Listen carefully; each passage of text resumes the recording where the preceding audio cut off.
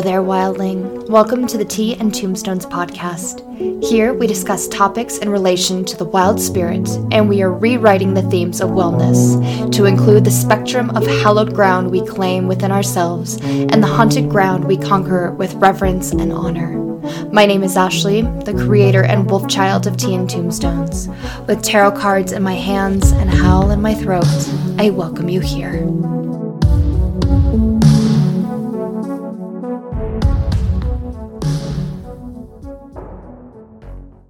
Hello there, my dear spirits. I hope you are well, safe, and wild wherever you are at today. It is incredibly snowy and cold here in Conifer, and while that means that at some point I will have to help the grizzly bears shovel that snow, it is a gorgeous view from my office window, and I'm thankful for the snow. And I'm also thankful for you being here with me today as we discuss a topic in relation to tarot that has a lot of nuance and need for personal invitations and intuition to come forward. So today we're going to be talking about working with your deck and working with your guidebook. As always, these insights are ones that I have honed in from reading tarot for about 5 years now. But like anything else that I say on the podcast, anything that resonates, take it. It is yours now. Anything that doesn't, leave it here. Totally fine. Working with your deck is an extremely personal experience, and I encourage you to take whatever resonates and leave what doesn't with a perspective of curiosity and a willingness to continue to grow and evolve and change with your decks as you get new decks, as you learn new things in this world that have nothing to do with tarot. Both things will help serve your tarot readings and your tarot understanding and your intuitive knowing when you pull a certain card. The more you work with your deck, work with different decks, and hone in on tarot education resources like my podcast here, and just your own personal intuition, your insights will evolve gloriously. I promise you, I guarantee you. And when you look to connect things in the world or things in your spaces that have nothing to do with tarot, that will also help your insights evolve. My insights are not what they were when I first started. Some of it I had to relearn, and I hope I can spare you that process. However, most of it was just a beautiful relationship unfolding and layering as it grew, as all relationships that are healthy and strong do.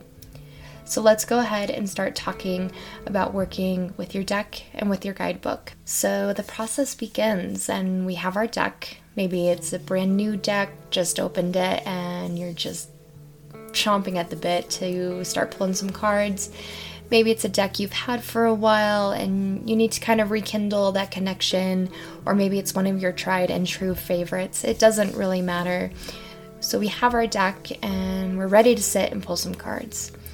The first invitation and encouragement that I would give is take some time to shuffle, because, at least in my opinion, the shuffling process kind of helps me center into the space of receiving whatever insight is going to come forward from whichever cards I pull. And the shuffling process also helps kind of shuffle away those distractions, those perceptions, or any sort of hindering energy that could dampen the intuitive flame. The shuffling process can help if you visualize yourself kind of centering into that space, and you have the sound of the shuffling, you have the tactile touching the cards of shuffling them. It can help again to just really kind of center, become sort of still in a way. After you've shuffled and you're now ready to pull your cards, go ahead and pull them, whether it's a spread or just your daily card or just an intuitive pull, whatever you pull. And now we come to the cards being turned over. And now is time to just look at the image. And try not to have a reaction of good card or bad card, not I wanted this card or I don't want this card. I know that that is hard, and that's why I say simply try. Because we have natural reactions to pulling cards that we may not want to receive, like the Three of Swords or the Sun. We're going to have maybe more of a gut reaction when we pull the cards over, and that's why I say just sit with the card. Try not to have that reaction, but even if you do, just sit with it. Sit with that card or with those cards for just a few moments and just really take in the image. And more than anything, I would encourage you to try and avoid the pull reflex. If you feel like there's a vacancy or a void in the connection to a deck or to a card that has come over, try to avoid that pull reflex. I have an episode on that, and I will link that for you in the show notes as to why I am really encouraging this space of softening and of stillness with the cards you have, instead of just pulling at the deck again to get another card. So I will have that linked for you, and you can listen to that if you wish. And the reason why I encourage this and all of this is because this is the raw and real relationship of you and your deck. It is stripped bare of the reflexes. It's stripped bare of taking in another's words. You're taking in their imagery, and you're taking in the artist's rendition of that card. But that is incredibly open to interpretation, as all art is. So it is just you and the cards in that moment. And that is where that raw and real relationship between you and your deck can really start to unfold. And now that you've taken a moment to forge that connection and start to create a sense of curiosity and nuance with your card, I would encourage you to start to write down what you see and what you feel, and get it onto paper or get it in some sort of format that you don't just hold it in your head. If you want to, again, you totally can, but I find some of my most profound insights come from going back and reading very old journal posts and just seeing at how far I've come with a certain card. One in particular for me was the Emperor. My first experience with the Emperor was not a very positive one. It was a card that I never wanted to see come up, and now when it does come up, I am just overwhelmed in gratitude, because I have really redirected how I see and work with this card, and so when it comes forward for me now, I'm very thankful. And if you had a particular question, specific inquiry, or need with your card, start to write down how this card's image can relate to that. See what archetypes or meanings, symbols or colors are found in your deck, in your cards. And as you start to grow your tarot understandings and you really get involved in the process of reading the cards and understanding them, your intuitive knowing with the card's individual fingerprints will be mostly consistent between decks. I have found, and I would encourage the images to layer that understanding. There are certain decks that I pull or use for certain situations because I know I need that imagery, or I know I need that energy. And while the imagery doesn't completely change that intuitive knowing, again, it just builds on it, and it encourages a more expansive understanding of each tarot card. And this is also where we can start to see how on the deck, off the deck, meaning there are things that have deepened my tarot understandings in my life that have had nothing to do with tarot. Even things like TV shows and other books I'm reading and music and poetry. All of these things help to layer an understanding of a particular card, and between different decks, it's the exact same thing. And I say that because, not to say that I don't think we should have a set or solid foundation of our intuitive knowings with each and every card.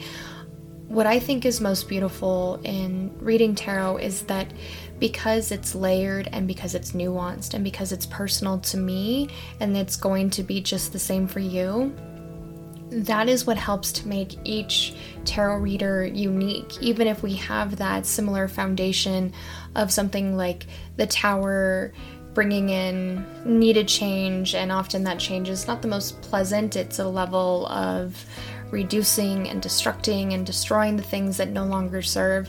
So while we can have that general understanding of a card like the Tower or any card in the tarot deck, our own unique approaches and our own unique fingerprints enhance the fingerprint of the card in each and every card, and that will help encourage a more expansive understanding of the tarot and will really make your tarot journey so much more personal and so much more powerful. And the beautiful part about this is that it doesn't matter what level of tarot reading you're on, whether you are brand new to reading tarot or whether you have been reading tarot for years, decades even. This is a process that continues to grow and change and evolve. I did mention at the beginning of the episode that there were some things that I had to unlearn. I had to unlearn how to see a card like the Hierophant as a spiritual teacher or a mentor or someone who had more knowledge than me.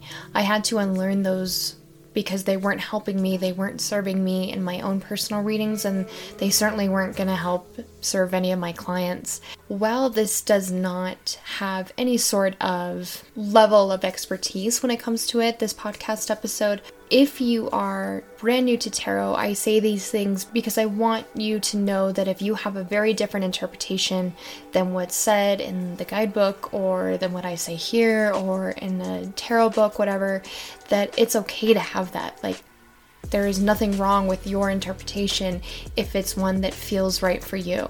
And if you have been reading tarot for decades and you feel that a meaning no longer holds true, it's completely okay to change, to grow, to evolve, and to rewrite our understandings and to deepen that intuitive knowing from a new place. So there were some things that I had to unlearn that I share because this is what I have found the most helpful in my tarot practice. And I just hope that wherever you are at on your tarot journey, that it becomes personal and that it becomes a very intimate experience. And it's not just someone or some resource telling you this is exactly what a card means and to take that at face value, because then it kind of starts and stops with that, and where's the fun in that? But with that being said, the guidebook is an important part of any tarot deck. I would never say it's not. So let's talk about how to work with the guidebook now that we have taken a few moments, a few minutes to really sit with the cards that have come forward, and we're ready to really take in the words that come with this deck. So now that you have the guidebook in your hands, compare what the guidebook says to your own journal writings. The guidebook is always there as a resource, and many decks have very informative accompanying guidebooks. A little bit of a tongue twister, and I will share some of my favorite ones from my personal decks. So compare what you wrote in your intuitive connection to the card and see how it's similar, how it's different. See how that can, again, create a sense of understanding. It's very important to take in the words, but to take in the words with a little bit of understanding that the artist is creating the deck, and then if they wrote the guidebook, sometimes the artist won't write the guidebook, someone else writes it. So whichever it is with your personal deck or whatever it is you're using, it's important to just note that there may be a little bit of, not bias, but they are coming to tarot interpretations again from their own point of view, from the fingerprint of their own spiritual and physical journey in this world, and that has shaped their interpretations. So just keep the guidebook as a resource and know that it is there to accompany your readings, but it's not more important than your own collective gathering. And if you see some wild discrepancies between your writings and the ones that come in the guidebook, really trust your own intuition first and foremost.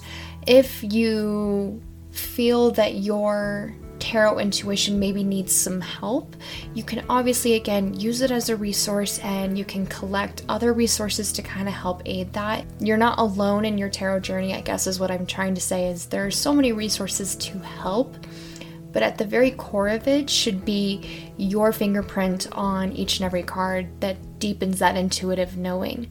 So grab the guidebook, compare your writings, see what's really similar, and you might be surprised at how the guidebook often will present things in a very surface way because it's a mass market product that they're selling to hundreds of thousands of people. And so your own writings are going to be very personal and unique to you, and then you can use that as a way to see if maybe something from the guidebook does really resonate, or it does kind of awaken a part of that connection that maybe you wouldn't have seen because you're coming from your perspective. So again, it's a layering, it's a receiving, and it's an embracing that it's not right or wrong either way. It is just a deepening and a centering with this resource and collecting what you can from this experience to hone in that process down the road. If you continue to read tarot and you read it for yourself, maybe you read for a few friends, if you want to start your own tarot business or your own tarot practice, all of this is going to help. And so the guidebook is not there to hinder, but it's not the end all be all of your tarot interpretation. One final thing that I would encourage or invite you to consider before we go into a little bit of a journey of discovery in using my tarot decks is to take those journal notes, any sort of writings that you have, or pictures or prompts, anything like that. And if you really want to cultivate your intuitive knowing and make it concrete, maybe make it not feel more real, but make it something that's tangible, something that you can turn to at any given time, is to write your own guidebook. I have my own guidebook written, and it is available for anyone who joins Patreon. They get a download link for my ebook, and it has a written interpretation of every single card. And I still return to the guidebook that I wrote because I like to see how maybe what I'm feeling in that day or in that pull really resonates with a certain part of what I wrote and not another. And again, it's another way to help kind of make that a more personal and real and tangible connection to write your own guidebook. And just to kind of see this in action a little bit, I thought we could go through the Five of Wands from my tarot decks. I will read just a few keywords or just like a sentence or two from the guidebook, and then I will read a passage from my guidebook to kind of show how I came to those insights and interpretations. I will have all of the pictures of all of my decks listed on Instagram. It will be posted there, and then I will have each deck listed in the show notes if you want to look at this deck further. So first, from the Ostara Tarot, keywords are disagreement, competition, tension, and conflicts, and one of the sentences reads, "This card indicates that there is tension and conflict going on, and it is getting in the way of your ability to move forward with your goals." From the Dragon Tarot, it reads, "Resist the urge to score points, and your enemy will end up exposing their own pettiness." The Shadowscapes Tarot reads, "The world tosses dozens of obstacles in your path. When gathered together, these minor obstructions become overwhelming. Answer with renewed vigor." From the Herb Crafters Tarot, it reads, "Anger is sacred. Burn through the slumber of helplessness and complacency. Resist. Women's rage is a force that will change the world." From the Wild Unknown, "Scattered, lack of focus, lost," is a card of conflict. You may find yourself scattered, distracted, tending to everything and nothing. From the Hush Tarot, "Conflict, strife. The ways ahead are troubled. Differences and opinions are becoming stumbling blocks. This is a time for change." And then finally, from the Mystical Dream Tarot, "Everything one does is guided by the inner wisdom. There is a great desire to plummet the depths in search of answers to life's mysteries. Heightened awareness leads to a gain in self-understanding and knowledge." So that is a little bit of a general narrative from my personal tarot decks. Obviously, some of the decks go into much more verbiage. There's a lot more words. I just didn't want to be reading nothing but guidebooks on this podcast. But we can see some similarities and some differences. One similarity that I see in my decks that you will see in the picture on Instagram is two of the cards have pictures of snakes kind of winding in and around these wands. Two of them have elements of water, so even though we are talking about the fire element, there's a lot of heartfelt energy in this card. There's a lot of heart emotions and heart intelligence. There's a little bit of the heart mind coming through in these cards or not coming through. And then we see lots of vibrant colors. On this one, there's foxes. I absolutely love the Five of Wands image from the Shadowscapes Tarot. And so we see a lot of snakes, a lot of foxes. The one from the Herb Crafters Tarot has black cohosh against a red barn with a white star, and there's one with a boat in it. So there's a lot of similar but also not similar depictions in these images, and there's some similar narratives and some not so similar narratives. So for instance, there was one in the Dragon Tarot about not trying to score points and letting your enemy show their own pettiness, and then at the very end with the Mystical Dream Tarot, it's actually saying that when we take the time to go inward and tap into our own spiritual understanding, no matter how much of an edge that creates in the physical world, that is where the harnessing of wisdom will actually lead us to. It will lead us towards those goals that we wish to go to. So we can see a lot of differences and similarities. And so that's why I was saying before that I think the most helpful part in starting to read tarot or continuing your practice, evolving it to be more of service, or just to be present for your tarot reading. I'm not saying that if you've been reading for a while you have to change, just to be present with it and to be awakened to the inspirations and intuition that you get when you pull a card. We can see how sitting with the card first and the deck first, and then going to the guidebook after you've written down some of your own thoughts and feelings, can really kind of help to both link and also create maybe little separations between your knowing and the guidebook's knowing. There are some guidebooks for this card that do not resonate with me at all, and then there are others that really resonate. One, for instance, is the Herb Crafter's Tarot, with it talking about resisting and burning through the slumber of complacency, and that a woman's rage is a force to change the world. I mean, hello, all on board for that. Yes, please. So some guidebooks are going to have some insights for certain cards that I'm like, no, that doesn't sit with me, but then others really sit with me. And then moving through that is how I get to my own interpretation. So I'm just going to read a short passage from my guidebook on the Five of Wands, just like one little paragraph, few sentences, because each one is about a page long and we don't need to be reading all of that. So from my guidebook, I have here, there is a need with this card to discern where your emotions truly lie. Are they coming from the presence you hold in this world, witnessing both the light and the darkness of life? Are they coming from unhealed wounds and coping mechanisms that are not serving you? Just as you shouldn't dampen your flame because of external resistance, neither should you dampen your flame because of emotions or thoughts that you put in your own way. You can see in that passage, or hear in that passage, you can hear in that passage how I was really kind of speaking to the water elements that were coming in and the emotions that are very clearly linked to all of these cards in some sort of way. And with this card in particular, I really started to, when working with it, see how there's this element of we need to not be gaslit into thinking that our anger or our rage or our resistance, and that creating that edge is to be downplayed, that it's just you being a bad person or being confrontational or being the thorn in the rose bush. It's nothing, I mean, it's not like that if it's coming from a very wholehearted and true place. But then there are other times where, as we're human, this happens, where there's an unhealed wound or there's an emotion that we're not tending to, and then that comes out in this level of rejection or this level of confrontation.